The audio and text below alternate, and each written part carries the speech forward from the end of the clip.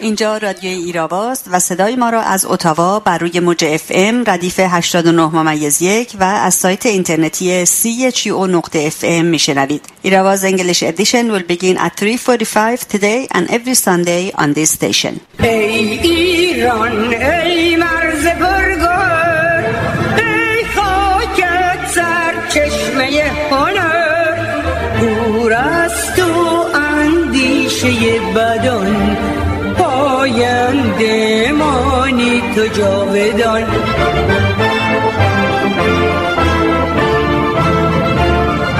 ای دشمن تو سنگ خاره ایمانم، جان من فدای خاک پاک میانم.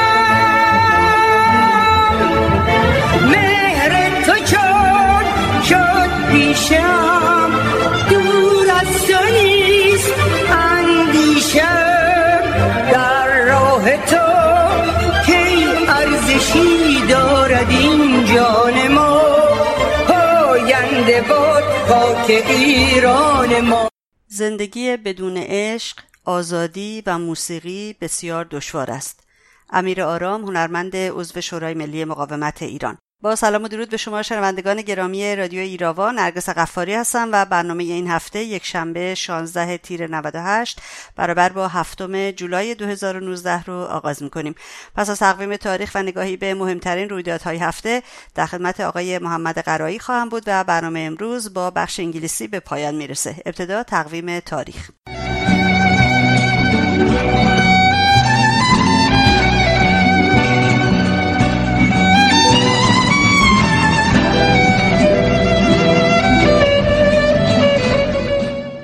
در روز 16 تیر برابر با 30 صفر 1251 قمری به دستور محمدشاه قاجار قائم مقام فراهانی به قد رسید. میرزا ابوالقاسم فرزند میرزا عیسی قائم مقام فراهانی میهن پرستی دانا و ادیب بود که در زمان عباس میرزا و محمدشاه قاجار مصدر امور وزارت شد. وی در نظم و نثر فارسی سبکی خاص ایجاد کرد که ویژگی آن شیرینی بیان و کوتاهی جمله ها بود. ترقیخواهی و ایران دوستی او مخالفت‌هایی را در حاکمیت قاجار برانگیخت. دربار شاه قاجار و چهره‌هایی از قبیله حاجی میرزا آقاسی، میرزا مسلم خویی و میرزا نصرالله اردبیلی به دسیسه چینی علیه قائم مقام پرداختند و سرانجام در 30 ماه صفر 1251 محمدشاه او را به باغ نگارستان احضار کرد و در همانجا توسط اسماعیل خان قراچه‌داغی رئیس فراشان خود وی را به قد رساند. پس از قتل قائم مقام حاج میرزا آقاسی به صدر اعظمی رسید و اوضاع ایران روز به روز به وخامت بیشتری گرایید. بر اساس برخی اسناد تاریخی روز 16 تیر 450 برابر با 7 ژوئیه 1071 حسن صباح مبارزه خود را علیه سلجوقیان آغاز کرد.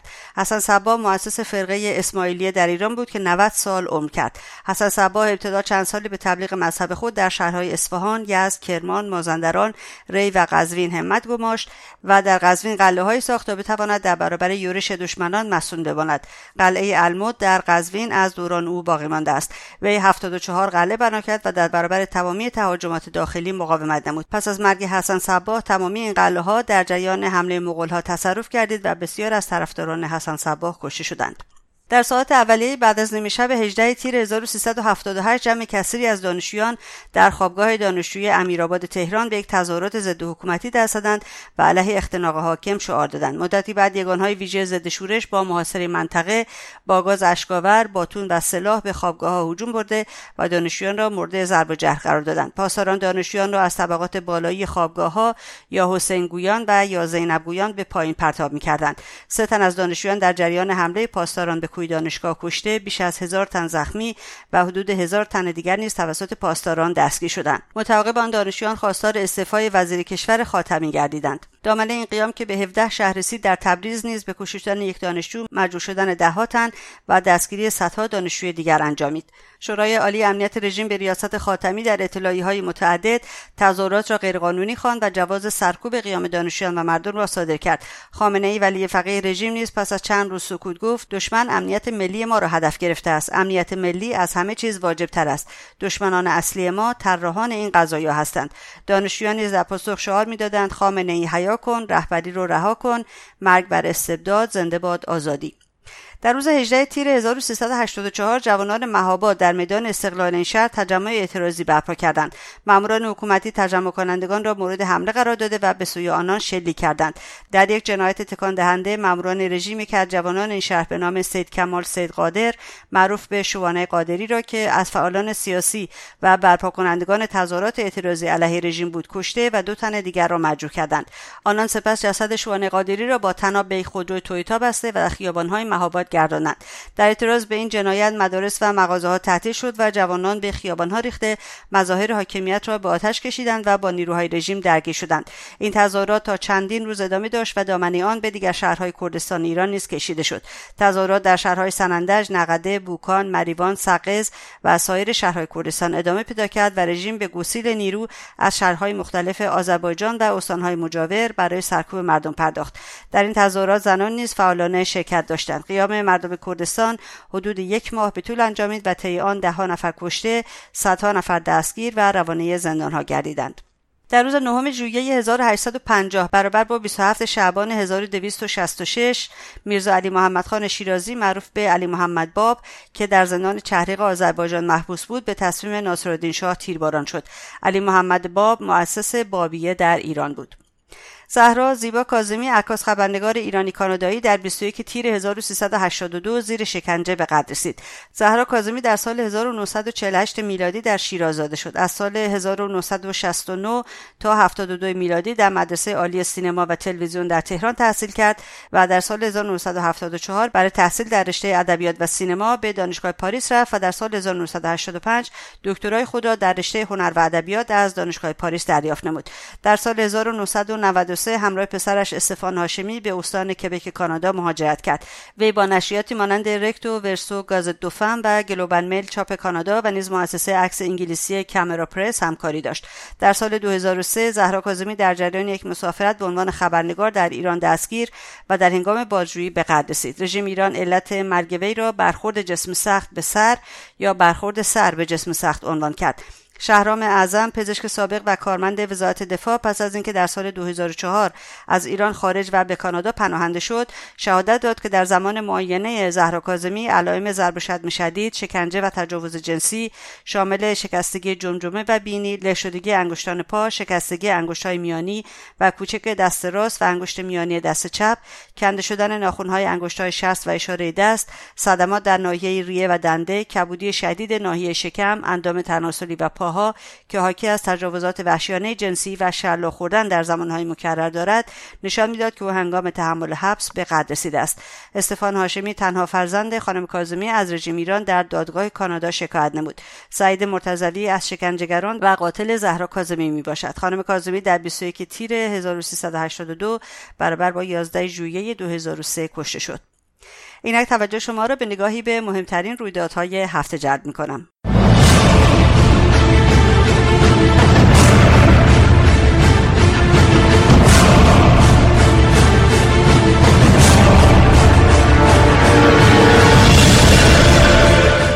ابتدا خبری از کانادا.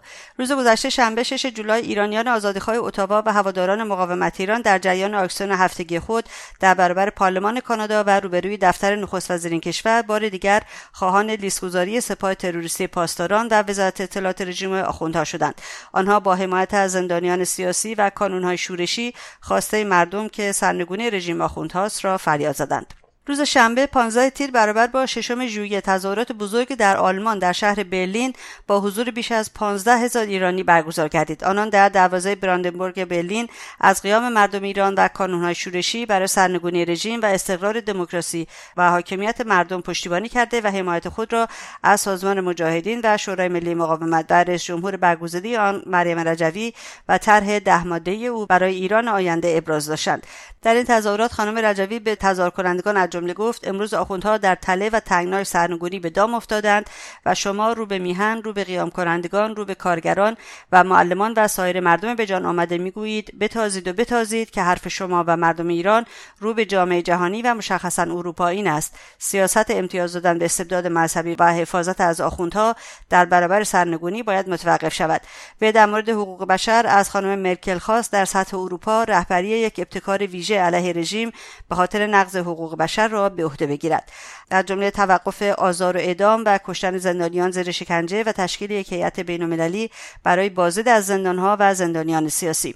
سخنرانان دیگر این تظاهرات عبارت بودند از محمد محدثی، مسئول کمیسیون خارجه شورای ملی مقاومت، لیو دانسبرگ، نماینده سابق پارلمان آلمان، میهال کامینسکی، نماینده پارلمان لهستان، سناتور جری هورگان، نماینده سنای ایرلند، توماس نورد، نماینده مجلس فدرال آلمان، ادوارد لینتنر، معاون سابق وزیر کشور آلمان، اینگرید بتانکورت، کاندیدای سابق ریاست جمهوری کلمبیا، پاتریک کندی، سیاستمدار سابق آمریکا، دکتر معصومه بلوچی، نماینده شورای ملی مقاومت در آلمان و خانم میسون بیرقدار، نماینده هیئت سوریه.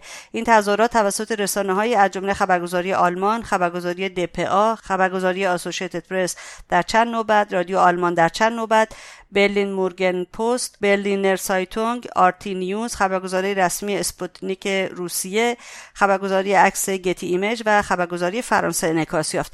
پس از بخش خبر در خدمت میهمان این هفته رادیو ایراوا در این باره بیشتر خواهید شنید. انگلستان یک زن سوئدی را در فرودگاه گتویک لندن به ظن ارتکاب به تروریسم دستگیر کرد. به گزارش آسوشییتد پرس، پلیس انگلستان روز جمعه 15 تیر گفت این مظنون 40 ساله روز پنجشنبه عصر با پروازی از ایتالیا وارد انگلستان شده بود. پلیس گفت این مظنون به نقض قانون تروریسم متهم شده و در حال تدارک اعمال تروریستی بوده است. فاکس نیوز در گزارشی از توقیف نفتکش رژیم ایران توسط نیروی دریایی انگلستان در جبل طارق که روز پنجشنبه 4 جولای برابر با 13 تیر رخ داد نوشت: دیپلمات ارشد اسپانیا گفت این اطلاعات آمریکا بود که در توقیف نفتکش رژیم ایران در اختیار انگلستان قرار گرفت. وزیر خارجه اسپانیا گفت در حقیقت به ما در مورد این عملیات اطلاعات داده شد و این درخواستی بود که توسط آمریکا به انگلستان داده شده بود. دولت محلی جبل طارق روز پنجشنبه در بیانیه اعلام کرد تفنگداران نیروی دریایی انگلستان یک نفتکش حامل نفت خام بار زده شده در بندر عسلویه به مقصد سوریه را در سواحل این سرزمین توقیف کردند. در این بیانیه آمده است شواهد کافی در دست بود که نشان می‌داد مقصد نفتکش پالایشگاه بانیاس در سوریه است. ماموران حکومتی به منظور ایجاد فضای رعب و وحشت در بین مردم در اهواز یک زندانی را در ملأ عام شلاق زدند. هرچند این عمل غیرانسانی در میدان این شهر انجام گرفت ولی تماشاگری نداشت. در ساعات اولیه بامداد پنجشنبه 13 تیر در مرز هانیگرمله پاوه، نیروهای سپاه پاسداران دسته‌ای از کولبران را با شلیک مستقیم هدف قرار دادند که یک کولبر به نام گوران عزیززاده به قتل رسید و اسیر شاهسپندی مجروح گردید. اخباری از سایت کمیسیون زنان شورای ملی مقاومت ایران: زنان بدحجاب از مسافرت با هواپیما منع می‌شوند. حسن مهری، فرمانده پلیس فرودگاه‌ها، در این باره گفت در مورد برخورد با کشف حجاب ما دستورالعمل سازمانی داریم و مقامات قضایی هم از پلیس حمایت می‌کنند. به تاکید کرد ماموران پلیس اگر مواردی را مشاهده کنند که پوشش افراد مروج مدل‌های غربی است، حتما با آن برخورد خواهیم کرد. ممکن است از مسافرت جلوگیری شود. برای چنین افرادی پرونده قضایی تشکیل شده و تحویل مقامات قضایی خواهد شد. روز 14 خرداد فرمانده سپاه قدس گیلان محمد عبدالله پور نیز از تشکیل 2000 گروه برای تذکر لسانی و عملی در این استان خبر داده و تاکید کرده بود که مسئله عفاف و حجاب یک مسئله عادی نیست بلکه یک موضوع سیاسی و امنیتی برای کشور است. ساناز اللهیاری به همراه همسرش امیرحسین محمدی فر از روز پنجشنبه 13 تیر در زندان اوین دست به اعتصاب غذا زدند. ساناز و امیر از اعضای نشریه گام از دی ماه سال 97 حدود 6 ماه است در بازداشت به سر میبرند. ساناز اللهیاری در هفته دوم اردیبهشت 98 از بند امنیتی 209 زندان اوین به بند عمومی این زندان منتقل شد و به رغم بیماری شدید از اعزام به بیمارستان و رسیدگی‌های پزشکی محروم است. فعال مدنی خانم ایران راهپیکر که 1 ماه و نیم از زمان دستگیری وی در بازداشتگاه سنندج در بلا تکلیفی به سر میبرد. تاکنون چندین بار به اداره اطلاعات منتقل شده و مورد بازجویی قرار گرفته است. خانم راهپیکر از بیماری آسپ رنج میبرد و به دلیل نبود مرکز درمانی در محل بازداشت وضعیت جسمی و سلامتیش روز به روز وخیم‌تر میشود. خانم النا اللهوردی کارمند وزارت نفت که در اسفند 96 توسط نیروهای اطلاعات سپاه بازداشت و به بازداشتگاه این نهاد در زندان اوین منتقل شده بود، با گذشت 16 ماه از زمان بازداشت و علیرغم ارجاع پرونده به دادگاه همکنون در وضعیت حقوقی نامعلوم و در بند عمومی زندان اوین بلا تکلیف میباشد. النا اللهوردی 36 ساله مدت 1 سال از زمان بازداشت خود را در سلول‌های انفرادی و تحت بازجویی مستمر به سر برده است. به چه خبر اعتراضی توجه بفرمایید. روز چهارشنبه 12 تیر غارت شدگان شرکت تعاونی هواپیمایی شیر مقابل مجتمع غذایی مفتح در تهران، جمعی از فرهنگیان و بازنشستگان در پاسخ به فراخوان قبلی فرهنگیان و بازنشستگان مقابل صندوق بازنشستگی کشور در میدان فاطمی تهران، روز سه‌شنبه 11 تیر جمعی از معلمان حق التدریسی نهضت سوادآموزی در تهران نسبت به عدم اجرای مصوبه سال 95 مجلس در زمینه جذب در آموزش و پرورش مقابل سازمان اداری استخدامی کشور در تهران، جمعی از کارگران شهرداری سرفاریا بدر استان کوکیلیه و بویراحمد نسبت به معوقات مزدی 4 ماهه خود و روز دوشنبه 10 تیر جمعی از نیروهای شرکتی دانشگاه علوم پزشکی لرستان، جمعی از مهمانداران شرکت مهتاب سیرجم در اندیمشق نسبت به نداشتن امنیت شغلی و اخراج همکارانشان مقابل ایستگاه اندیمشق و جمعی از خریداران خودروهای ثبت نامی از شرکت رامک خودرو تجمعات اعتراضی برگزار کردند. و اخباری از زندان‌های رژیم 3 زندانی را در زندان گوهردشت کرج و بیرجند اعدام کرد. 2 تن از زندانیان اعدام شده به نام‌های حسن برادران و مهدی اسدی سحرگاه چهارشنبه 12 تیر در زندان گوهردشت اعدام شدند. از هویت زندانی اعدام شده در بیرجند خبری منتشر نشده است. دادگاه شهر رژیم روز چهارشنبه 12 تیر در کازرون حمیدرضا درخشنده را به جرم کشتن امام جمعه آخوندها در کازرون در استان فارس به اعدام محکوم کرد. درخشنده محمد خرسند امام جمعه رژیم در کازرون را بامداد چهارشنبه 8 خرداد در مقابل منزلش کشت. رسانه‌های حکومتی در فضای مجازی قسمتی از گفتگوی یکی از سرکردگان نیروی انتظامی را با حمید درخشنده ضارب امام جمعه رژیم در کازرون منتشر کردند. حمیدرضا ترقی از اعضای مؤتلفه در این باره گفت که خرسند از اعضای شورای مرکزی مؤتلفه بوده و ضارب او پس از اقدام گفته است ما باید آخوندها را از بین ببریم. به گفته شاهدان، ضارب امام جمعه رژیم در کازرون با صدای بلند در خیابان فریاد می‌زده قاتل جوانان کازرون را کشتم. مردم کازرون در فروردین سال گذشته بیش از 1 هفته به تظاهرات گسترده در اعتراض به جدایی بخشای از کازرون دست زدند و در یکی از صحنه‌های ششمین روز از قیام کازرون و در هنگام برگزاری نمایش جمعه رژیم رو در روی امام جمعه شعار می‌دادند دشمن ما همینجاست، میکشم هر کی خیانت کند و وای به روزی که مسلح شویم. این بود نگاهی به مهمترین رویدادهای هفته. برای دسترسی به پادکست برنامه‌های ایراوا به وبسایت ما radioirava.com مراجعه بفرمایید و رادیو ایراوا رو هم در سایت‌های اجتماعی یوتیوب، فیسبوک، توییتر، ویمیو، تلگرام، پینترست، اینستاگرام و فلیکر دنبال کنید. لطفاً ایستگاه رادیویی CHU رو هم در توییتر و فیسبوک دنبال کنید.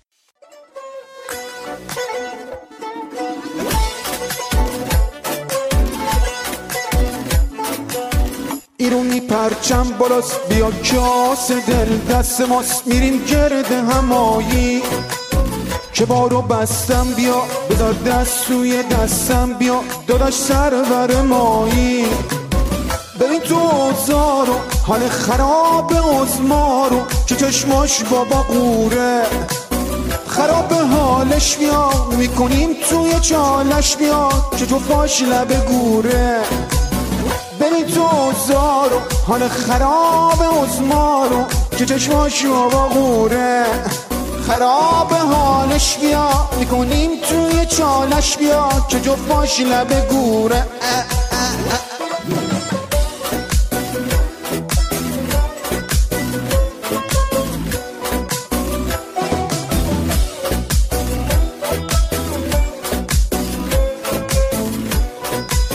چرا بخونم توی شیخ زمی جونم تا خود پاریس واسه اینو میخونم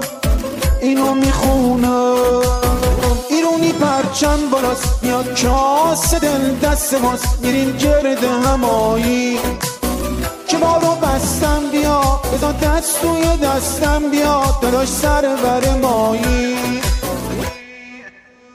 تابستون امسال کشورهای مختلف جهان شاهد تظاهرات‌های بزرگی بوده و همچنان خواهند بود. پس از تظاهرات بروکسل و واشنگتن این بار و روز گذشته شنبه 6 ژوئیه برابر با 15 تیر تظاهرات بزرگی در شهر برلین در کشور آلمان برگزار شد. اما در سایه احتمال حمله تروریستی علیه مقاومت ایران چرا ایرانیان به خیابون‌ها میرن؟ آیا این تنها یک قدرت نمایی هست یا اینکه استراتژی مقاومت محسوب میشه و تظاهرات بعدی در کدام کشور برگزار خواهد شد؟ امروز در خدمت آقای محمد غرایی فعال سیاسی و نویسنده هستم تا به این موضوع بپردازیم. سلام میکنم خدمتتون آقای غرایی گرامی و تشکر میکنم که وقتتون رو به رادیو ایراوا اختصاص دادید. خیلی خوش آمدید آقای غرایی و خسته نباشید. سلام عرض میکنم خدمت شما خانم غفاری و تشکر میکنم از وقتی که در اختیار من گذاشتید همین ابتدای کار من باید از قاطعیت و دلیری شما در موضع‌گیری علیه وزارت اطلاعات و رژیم مفلوک آخوندها به نوبه خودم تشکر بکنم، اگرچه با تأخیر فاز، ولی روی خط این وظیفه رو بر خودم واجب دونستم که این رو عرض بکنم که درود بر شما و همه زنان مبارز و آزادی خواهی که در حقیقت به این رژیم زن ستیز در حقیقت پاسخ قاطع ندادن و میدن. با تشکر مجدد من در اختیارتون هستم. خواهش میکنم. لطف دارین شما آقای غرایی. ما وظیفمون انجام میدیم و یکی از وظایفی که آدم برای خودش باید قائل باشین است که در برابر این حرکات رژیم، اقدامات رژیم به هر حال یک مرزبندی داشته باشه و برخورد بکنه با این نوع حرکات ضد انسانی و حرکات غیر اخلاقی. آقای غرایی، بحث امروز ما البته در رابطه با تظاهراتی است که مقاومت ایران امسال برگزار کرده و شیوهی که برگزار کرده. فکر کنم اول شروع کنیم با تظاهرات برلین. برامون بفرمایید که تظاهرات برلین به چه منظوری اصلا برگزار شده آقای غرایی؟ بله، خواهش میکنم. اگر یادتون باشه و شنوندگان عزیز هم به خاطر داشته باشن، آقای مسعود رجوی، شیر همیشه بیدار مردم ایران، در یکی از پیام‌های اخیرش از جمله یک پاراگرافی داشت که اونجا از حامیان مقاومت و همه آزادی خواهان و ویژن‌های بیدار خواسته بود که اگر مایل باشند به خیابان‌های شهرهای بزرگ اروپا و آمریکا بیان، به صورت سیل جاری بشن و در حقیقت صدای در گلو خفته شده مردم ایران رو فریاد بزنن. خب امسال هم غفاری خودتون میدونید هر سال مقاومت در حقیقت یک کهکشان داشت در پاریس که امسال این تکثیر شد و همچنان که رهبری مقاومت خواسته بودن در سطح خیابان‌ها جاری ساری شد و این سومین تظاهراتی بود که در برلین با شکوه و با موفقیت برگزار شد و در اونجا صدای مردم ایران بازتاب داده شد.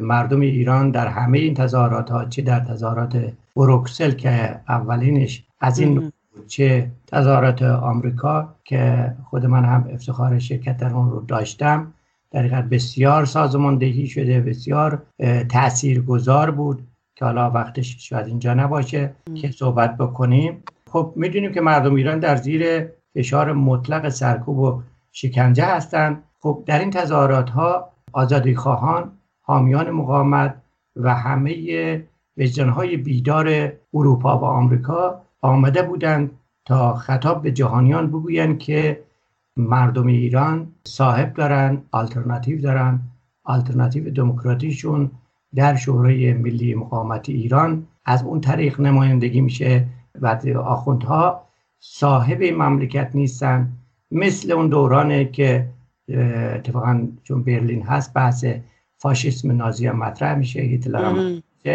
هیتلر در حقیقت پارازیت تاریخ آلمان هست. اینجوری نیست که جهانیان به خصوص اروپاییان، خود آلمانی ها حتی آلمان رو به هیتلر نمیشناسن، بلکه مبارزینش، روشنفکرانش و کسانی که جان در راه آزادی آلمان دادن میشناسن.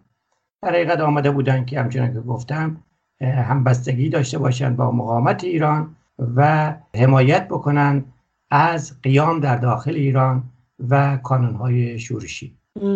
آقای غرایی، میدونید این نگرانی فکر میکنم وجود داره که چرا مقاومت ایران در حالی که هنوز مقامات امنیتی کشورهای اروپایی از خطر حملات تروریستی رژیم ایران تو خاکشون خبر میدن و فکر میکنم روز جمعه هم بود که انگلیس یک زن رو که مظنون به اعمال تروریستی است دستگیر کرد و البته من نمیدونم اگر ربطی داشته باشه به رژیم ایران، ولی به هر حال ما میدونیم که رژیم ایران پدرخوانده تروریسم شناخته میشه. مقاومت ایران چرا ریسک میکنه آقای غرایی و هوادارش رو اینطور به خیابونها میفرسته؟ در واقع سوالم شاید بهتر باشه اینجور مطرحش کنم که آیا این نمایش قدرت هست از طرف مقاومت یا اینکه استراتژی هست؟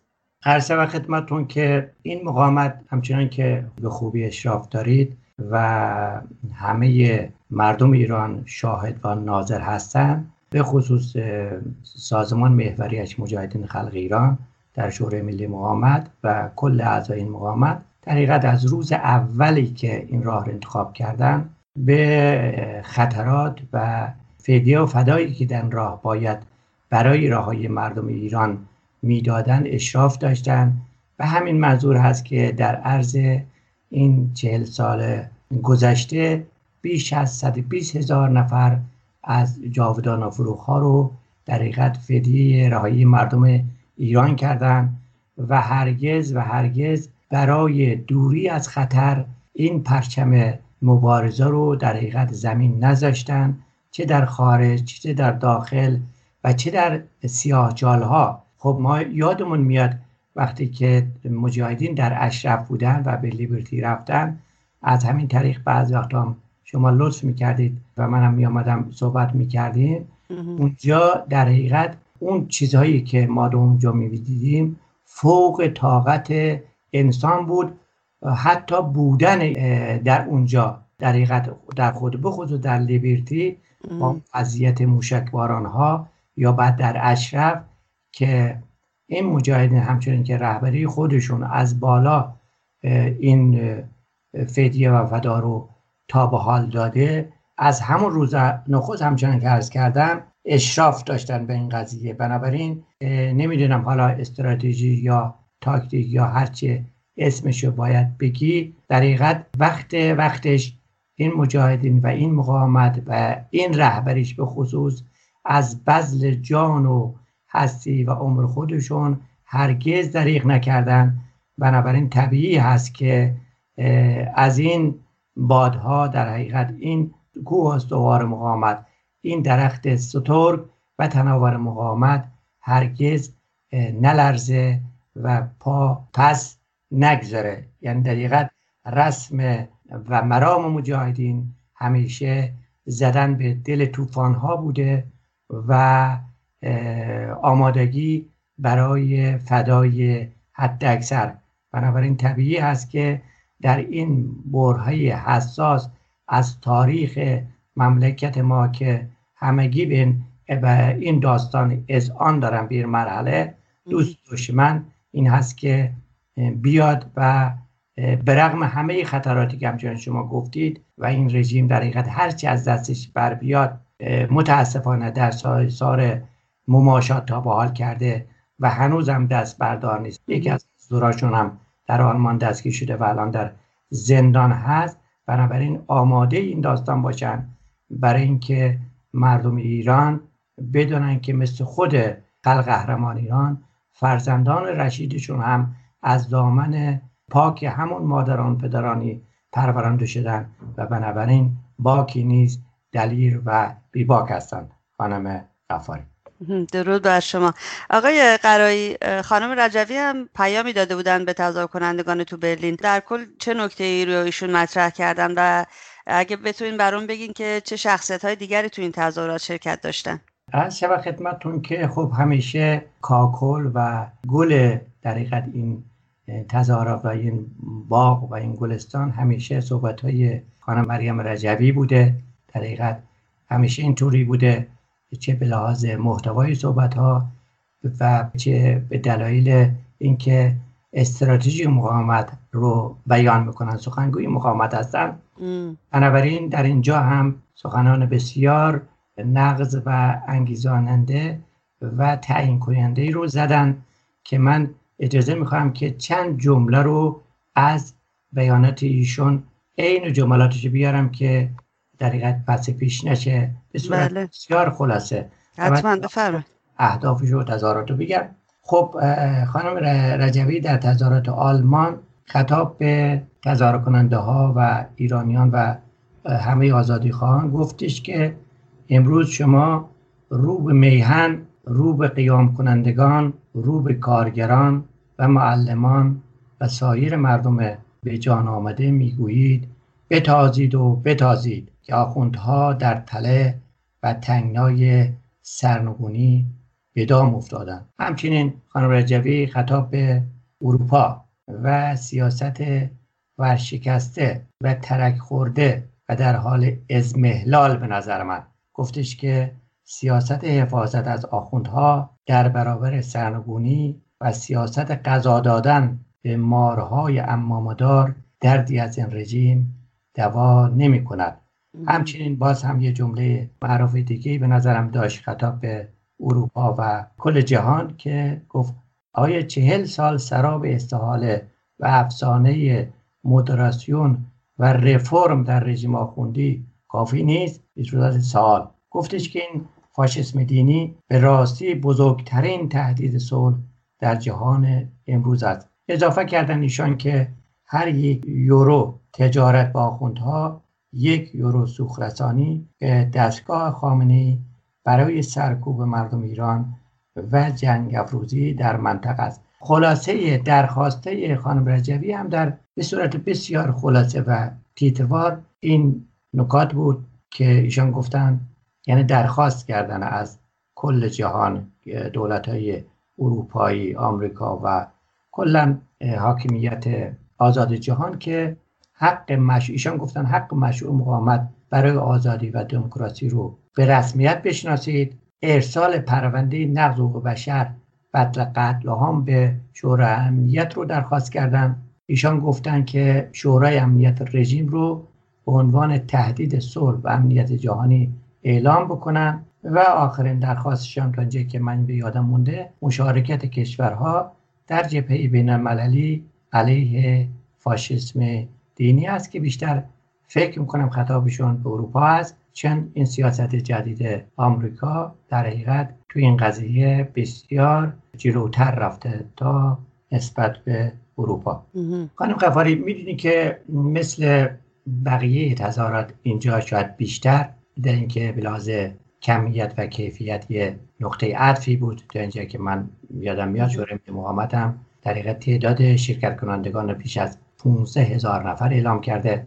بله. فراوان شخصیت، سناتور، پارلمانتاریست از آمریکا و اروپا و کشورهای دیگه شرکت کرده بودند. تعدادشون بسیار زیاد بود، چه اونایی که شرکت کرده بودند، چه اونایی که سخنرانی کردند، چه اونایی که پیام داده بودند که امروز من می‌بینم سیما آزادی مرتب در اینا رو پخش میکنه. ولی من ترجیح میدم اسم 2 نفر رو ببرم که پاتریک کندی و اینگرید بتانکور هست که من بسیار حرفاش به دلم میشینه. نمیدونم ایشان به خاطر اون چندین سال دستگیری و اسارتی که داشتن، زندگی سختی که داشتن، حرفایی که میزنن مثل بسیار از شخصیت ها خیلی خیلی به دل میشینه که اگه اینگرید بتانکور کاندید سابق ریاست جمهوری کلمبیا منظورم است. اگر اجازه بدید از صحبت‌های اینا هم 2-3 جمله از این بگم. ایشان میگن که گفتم خیلی زیبا حرف میزنن و از دل برمیخیزه و لاجرم به دل مینشینه، مثل اینکه باران شدیدی بوده اونجوری که تو فیلم هست. خطاب به تظاهر کننده ها میگه که رگبار باران میآید اما هیچ رگباری نمیتونه ما رو از چیزی که میخواهیم باز بداره. بعد خطاب به ملاها میگه به سراغ شما ملاها با مردم ایران خواهیم آمد و بعد میگه که تمام عیار از مجاهدین دفاع میکنه. به دولت‌های اروپایی میگه که دیگر هیچ سازش و موافقتی با رژیم فاسد آخوندی رو نمیپذیریم. ما با خانم رجوی راه آزادی رو خواهیم گشود. این یک گام دیگر ایشان میگن به سوی آزادی است. پاتریک کندی هم میگه که عموی من، یعنی منظورش جان اف کندی، در کنار همین میدان یا کنار همین دیوار ایشان میگه که در اوج جنگ سرد گفته است که من یک برلینی هستم. اتفاقا خیلی جاهای دیگه هم این یاد باشه با اون لهجه شیرینش. بله. اشرفی هستم، من یک ایرانی هستم. تبعیت از عموی خودش. علتش هم میگه که یعنی آزاد بیان حقوق بشر جهان شمول هست و در اعتراض در حقیقت به اون زمان بوده که اونجا تحت فشار بودن آلمان شرقی و کلن، و بعد نتیجه میگیره که فشار تحریم ها پاسخ داده و رژیم رو ایشان در آستانه سرنگونی تحلیل میکنن. و همچنان گفتم بسیار بودن، ولی من برای اینکه اطاله کلام و نداشته باشیم وقتی شما هم ضیق هست ازش اجازه بدید رد بشیم از این بله حتما. ولی خیلی جالب بود این دو نفر. اتفاقا منم همون احساسی رو دارم که شما دارید آقای قرایی. مخصوصا خانم بتانکو احساس میکنم وقتی صحبت میکنن اصلا اینقدر ساکت میشه و اینقدر مردم خواستار شنیدن صدایشون هستن که اگر سوزن به زمین بیفته واقعا صداش شنیده میشه و خیلی تاثیرگذار هست صحبتاشون، چون واقعا از دلشون برمیاد، به قول شما بر دل مینشینه. آقای قرایی، انعکاسات رسانه‌های خارجی در رابطه با تظاهرات واشنگتن خیلی گسترده بود. نسبت به تظاهرات برلین چگونه واکنش نشون دادن؟ بله خب همچنین که گفتی اونجا من یه جایی خوندم که بیش از 1600 انعکاس بوده. اینجا هم طبیعتاً اگر بیشتر نباشه کمتر نخواهد بود، ولی میدونی که الان تقریباً 24 ساعت، کمتر از 24 ساعت از این داستان گذشته. بله. و طبیعی است که هنوز انعکاس این اخبار جمع آوری نشده باشه و من الان اجازه بدید و چند نمونه رو که اینجا جلو خودم دارم اشاره بکنم با صحبتاشون و همینجا بقیه شنوندگان شما رو ازشون درخواست میکنم که به سیمای آزادی امشب احتمالاً شروع میکنن پخش کردن و در ساعات و اخبارهای گوناگون رو اینو مستند قطعاً مثل همیشه انعکاس ها رو خواهند گفت.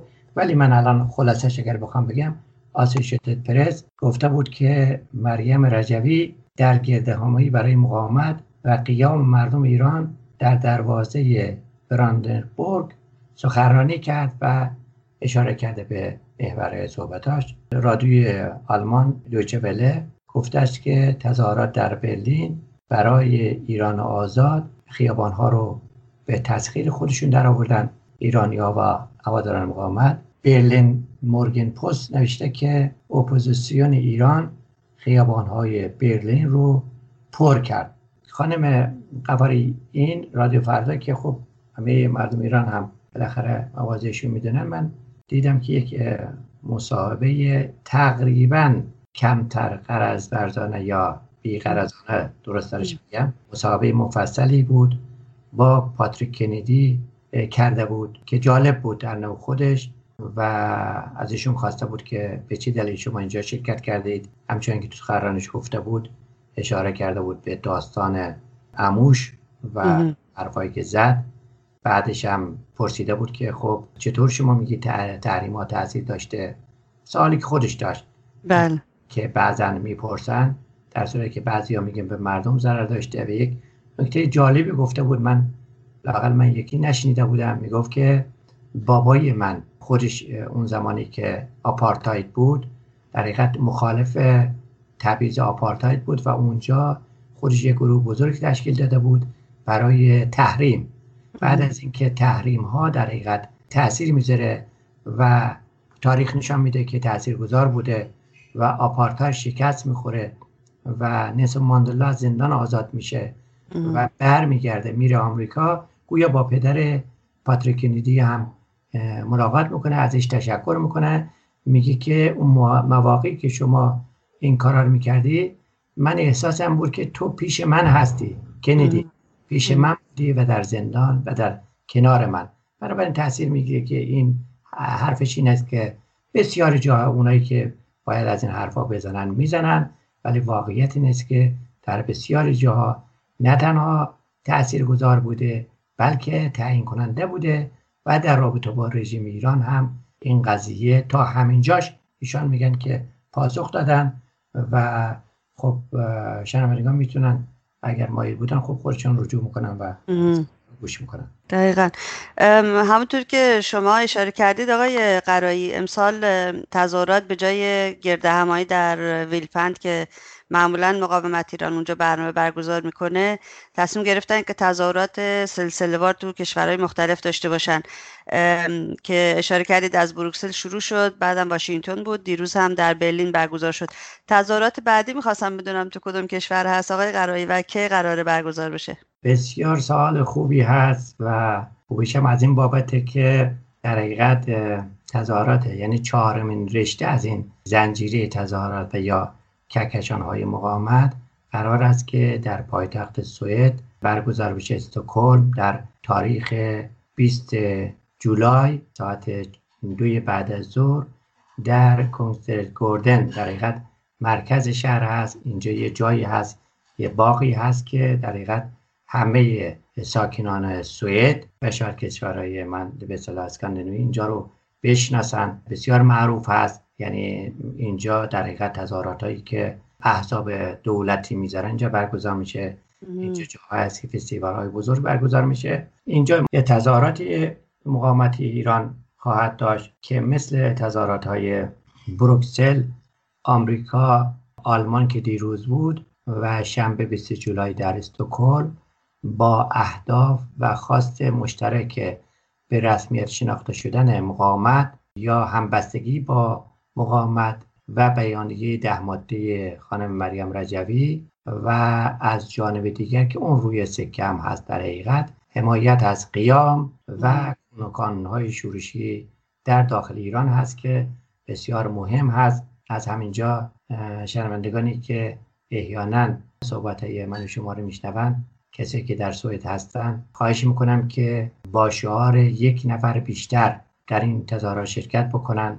از همه دوستان، خانواده و همه وجدان‌های بیدار درخواست بکنن که در این تظاهرات تعیین کننده و بزرگ که ما تلاش میکنیم، یعنی حامیان مقاومت بزرگترین در نوع خودش باشه، شرکت بکنن. میخوایم که جدا از اون اهدافی که عرض کردم مشترک هست، یک در حقیقت سیلی جانانه هم به بناگوش بقایای دستگاه مماشات هم بزنیم. چون میدونی که بعضیا میگن که استکهلم پایتخت سیاسی یا فرهنگی ایرانیان هست. اینجا این پاسخی خواهد بود جدا از اون حمایت از مردم ایران در داخل، در حقیقت جواب نه بزرگی خواهد بود به کسایی که هنوز به دلیل منافع نه تنها حقیر، بعضا اصطلاحاً میگیم هم منافع حقیر، خیلی هایی که با رژیم لااقل در این دوران حساس این همه جنایاتی که مشخص شده رژیم کرده و جهان گوش‌های شنوایی بیشتری پیدا کرده، چشم بینایی بیشتری پیدا کرده، اگر هنوز هستن دنبالچه‌هایی که فی‌الواقع دست بردار نیستن از اون منافع خرد کلانشون، برای اونها هم در حقیقت پاسخ سیاسی قاطع داشته باشیم. خانم غفاری. آقای غرایی، تو استکهلم بود فکر میکنم یا که از شهرهای دیگرش یادم نیست دقیقا، پوستری گویا در ایستگاه اتوبوس چسبونده بود و حمایت خودش رو از روحانی اعلام کرده بود، درسته؟ بله، من خودم اینو ندیدم ولی دوستانی که دیده بودن توی یکی از شهرهای همین سوئد بوده که متاسفانه از زیرش هم به اصطلاح خود تلویزیون سوئد بوده که خیلی از دوستانی که من میشناسم تماس گرفته بودن و انتقاد کرده بودن به تلویزیون سوئد. چند نفر میگفتن که حتی خود اونها هم مستاصل شده، اون کسی که خبرنگار یا کسی که پاسخ میداده ناراحت بوده و به نوعی تایید میکرده که نباید این داستان انجام میگرفت. متاسفانه همچنان گفتم بالاخره یک خط مماشاتی تو اروپا همچنان هست که اینجا هم کم و بیش این داستان هست. اتفاقا خود این تظاهرات همچنان که گفتم نشان خواهد داد که مردم ایران صاحب دارن. خواهیم به همین خط و خطوط هم بگیم که بالواقع دست بردارن، چون آخوندها رفتنی هستن. اگر کسی هم دولتی، حاکمیتی دنبال منافع دراز مدتش هست، میبایستی که با مردم ایران و با مقاومت عادلانه مردم ایران که سخنگوش یا آلترناتیو شورای ملی مقاومت و سخنگوی اون یک زن برجسته و بی‌نظیر مثل خانم مریم رجوی هستن از جمهوری برگزیده مقاومت و به جای آویختن به بقایای جنایتکار عمامه‌داران سیاه سفید در حقیقت به مردم ایران رجوع بکنن و مقاومت ایران. حقیقت این در این زمینه هم میتونه راهگشا و تاثیرگذار باشه به نظر من. دقیقاً. سوال بعدیم نمیدونم چه ربطی به تظاهرات نداره آقای غرایی، ولی به هر حال روز 8 تیر یا 29 جون یک کنفرانس بین‌المللی تو آلبانی برگزار شد از طرف مقاومت ایران. سوالم این است که مقاومت ایران با این برنامه‌ها دقیقاً میخواد چی رو ثابت کنه؟ اتفاقا سوال خیلی خوبی هست و اتفاقا ربط داره. یعنی این داستان به نظر من به موقع انجام شده و در همین راستا هست. اونجا مگه دقت بکنی جدا صحبت‌های خانم مریم رجوی، بسیاری از این پارلمانتاریستا و شخصیت‌ها صحبت کرده بودند، از جمله همین خانم اینگرید بتانکو و دیگران که صحبت‌های زیادی کردند که شاید اینجا جاش نباشه، طولانی میشه بهش بپردازیم. ولی میخوام بگم که اتفاقا اگر مردم ایران، مقاومت ایران، تاریخ ایران در حساس ترین شرایط از تاریخ خودش لااقل تو این 40 سال یا 100 سال گذشته در حقیقت به سر میبره، بهتره بگیم در این بعد از انقلاب. بنابراین خیلی ها ما الان میدونیم که در ایران به خصوص و بیرون از ایران به این صرافت افتادن که رژیم رفتنی هست. چند سال قبل اگر آدم‌هایی که عضو از این مقاومت هستیم، در حقیقت هواداری مجاهدین خلق و شورای ملی مقاومت هستیم، این حرفا رو می‌زدیم، تحلیل می‌کردیم، الان اکثریت مردم ایران در حقیقت به این تحلیل رسیدن که رژیم ایران رفتنی است. وقتی رژیمی رفتنی میشه، سوال بعدی این هست که خب آلترناتیو این رژیم چی هست یا چجوری باید این رژیم بره. خب میدونیم که الان همین آلترناتیوهای کذایی هم که اینجا اونجا ساخته میشه دلیل بر همین امر هست. یعنی معلوم میشه که شرایط آماده رفتن رژیم و آماده برداشته شدن توسط آلترناتیو شایسته این رژیم هست. خب من اگر بخوام در 2 جمله خلاصه بکنم برداشت خودمو از کنفرانس در آلبانی، مقاومت و آلترناتیو رو میتونم بگم بعد از این همه فراز و نشیب و رنج و شکنجی که فرزندان رشیدین مقاومت در همه جا، در زندانها، در بیرون، در داخل، در اشرف، در لیبرتی، در آلبانی کشیدن، مقاومت و آلترناتیو در اوج انسجام و اطلاع هستش. وقتی آدم نگاه میکرد به اشرف 3 در مقابلش رژیم در حضیض ذلت و پراکندگی و دریدن یکدیگر هستن. حمایت از مقاومت، اگر برداشت دیگه من جمله دیگر بخوام بگم از این نشست، اون چیزی که من میدیدم حمایت از مقاومت سراسری در حقیقت چشمگیر هست. این روزها این رو آدم میتونه ببینه، نه من و تو میگیم بلکه دشمن هم بهش اعتراف میکنه. اون جایی که میگه که کاخ سفید رو این مجاهدین به تسخیر خودشون در آوردن به زعم خودش یا با اقدامات خودش، نشان همین اطلاع است. یعنی میخوام بگم که نمیخوایم که شعار بدیم، خارج از ذهن ما هم این جاری ساری شده. حمایت از مقاومت سراسری چشمگیر هست. اون طرف سکه رژیم در انزوای مطلق و نفسگیری هست، دچار بحران‌های لاعلاجی است که نفس رو برونده.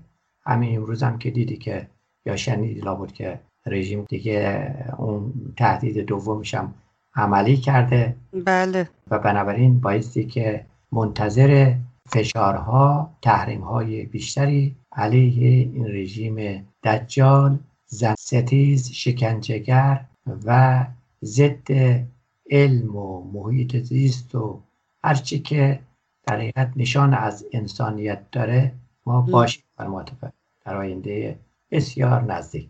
حتما هم تو خواهد بود. آقای غرایی، ازتون بی نهایت تشکر میکنم که وقتتون رو امروز در اختیار رادیو ایراوا گذاشتید و توضیحات مبسوطی که فرمودید براتون در استکهلم در روز 20 جولای گفتین، درسته؟ بله. آرزوی پیروزی و موفقیت دارم توی تظاهراتی که قرار اونجا برگزار بشه. بسیار خوشحال میشم در هفته دیگه هم اگر ربطی داشت به این چیزها یک اشاره‌ای به این تظاهرات ما بکنید. حتما. من دیدم و میدونم رادیو شما رو بسیار گوش میکنن، در خود این فیسبوک هم که میذارید. بله. ما هم که بالاخره هوادار شما و رادیو ایراوا. خواهش میکنم، لطف دارین شما. میتونه جاهای دیگه، بنابراین اونجا مگر ربطی داشت در این مورد تبلیغ بشه که خیلی ممنون میشم. و تشکر میکنم از وقتی که در اختیار من گذاشتی. خواهش میکنم. و عزم جزمتون برای رهایی مردم ایران. وظیفه‌ای است که به دوش تک تک ما ایرانیایی که در خارج هستیم سنگینی میکنه آقای غرایی. به هر حال هر کسی در حد توان خودش کارای انجام میده. خیلی خوشحال شدم باهاتون صحبت کردم آقای غرایی. و تشکر میکنم از شنوندگان احتمالی که صحبتهای من و شما رو فرصت اگر کردن وقت میذارن، منت بر سر ما میذارن و گوش میکنن. از اونها پیشاپیش تشکر میکنم و خدا نگهدار شما. روزتون بخیر. آنچه شنیدید گفتگوی رادیو ایراوا بود با آقای غرایی. پادکست برنامه‌های ایراوا مثل همیشه در سایت ما radioirava.com و شبکه‌های اجتماعی موجود هست. از اینکه ما رو تا این لحظه همراهی کردید ازتون بسیار متشکرم و توجهتون رو به بخش انگلیسی ایراوا جلب می‌کنم. روز و شب شما بخیر و زنده باد آزادی. Good afternoon, my name is Narjas Ghaffari and you're listening to Radio Irava on CHUO 89.1 FM and CHUO.FM in Ottawa. Today is July 7, 2019.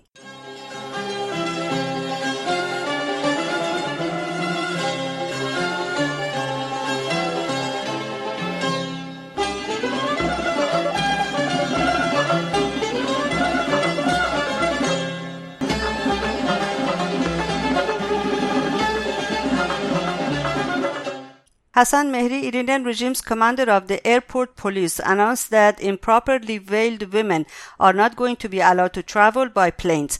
He said the instructions on this issue are going to be implemented. We have received official instructions on dealing with women who remove their veil, and judiciary officials will also support the police in this regard. He stressed police officers will certainly deal with cases where people promote Western styles by what they wear. It is possible that we prevent the person from traveling. We will file legal cases against these people and hand them over to the judiciary officials. On June 4, Mohammad Abdullahpur, commander of the Quds Corps, announced the formation of 2,000 anti-vice teams in Gilan province, northern Iran, to give verbal and practical warnings to improperly veiled women. He reiterated the issue of chastity and veiling are not an ordinary issue, but an issue of political significance and security for the country. Political prisoner Sanaz Allahyari and her husband Amir Hossein Mohammadifar have begun a hunger strike on Thursday, July 4. Sanaz and her husband are members of the editorial board of an online magazine called GAM, which reports on social justice, including on the situation of Iranian workers. The couple have been imprisoned for about 6 months since January 2009. Sanaz Allahyari went on hunger strike to accompany and support her husband. In other news, civil activist Iran Rahpeikar continues to remain in limbo in the detention center of Sanandaj, capital of Iranian Kurdistan province, despite passage of 1.5 months since her arrest. She has been taken several times to the Department of Intelligence for interrogations. Ms. Rahpeikar suffers from asthma and her health condition has been deteriorating day by day due to lack of medical care. Elena Allahverdi, an employee of the Ministry of Oil, is also held in General Ward of Evin Prison under undecided status. She was arrested in March 2018 by forces of the IRGC, Islamic Revolutionary Guard Corps, counterintelligence, and taken to the IRGC detention ward in Evin. Despite passage of 16 months since her arrest and while her case has been sent to the court, her legal status remains unknown. Elena Allahverdi is 36 years old and has spent 1 year of her detention in solitary confinement and under continuous interrogations. A group of Iranian educators of the literacy movement in Tehran held a gathering on Tuesday, July 2nd, outside the National Organization of Employment Administration to demand implementation of an act adopted by the Iranian regime's parliament in 2016, obliging the Ministry of Education to permanently recruit educators and teachers on temporary contracts.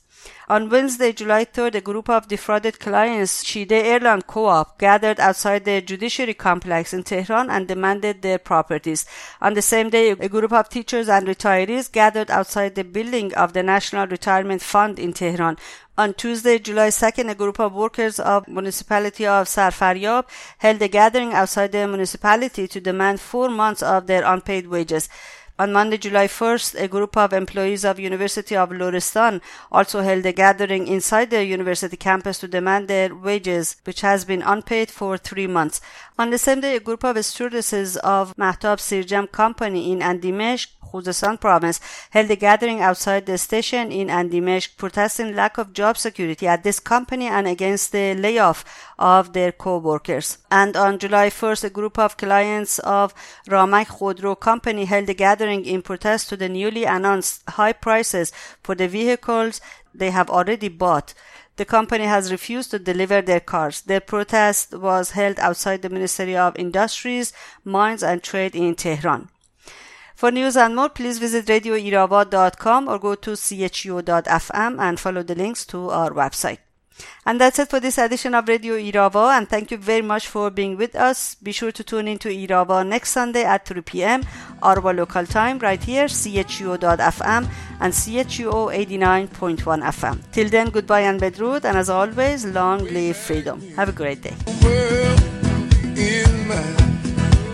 He took the oceans and the sky.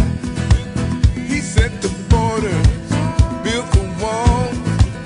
He won't stop till he owns it all.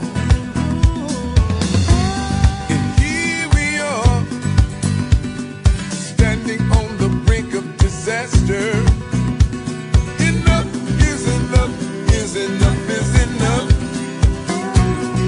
I know the answer. Put a woman in charge. Put the women in charge. Put a woman in charge. Put the women in charge.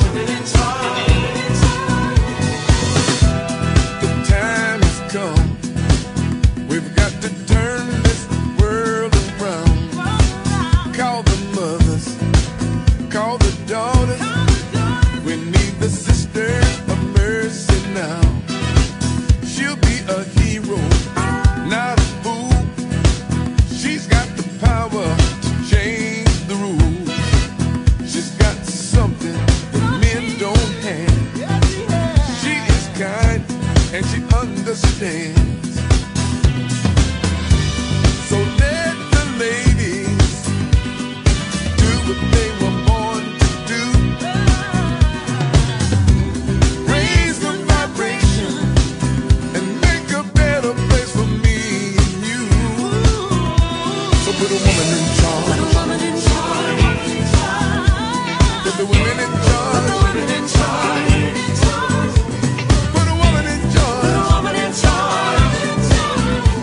Put the women in charge. Hallelujah. Hallelujah, we're gonna feel the magic when the girls take over. It's gonna be fantastic. We need more women in charge. Put the women in charge. Put a woman in charge.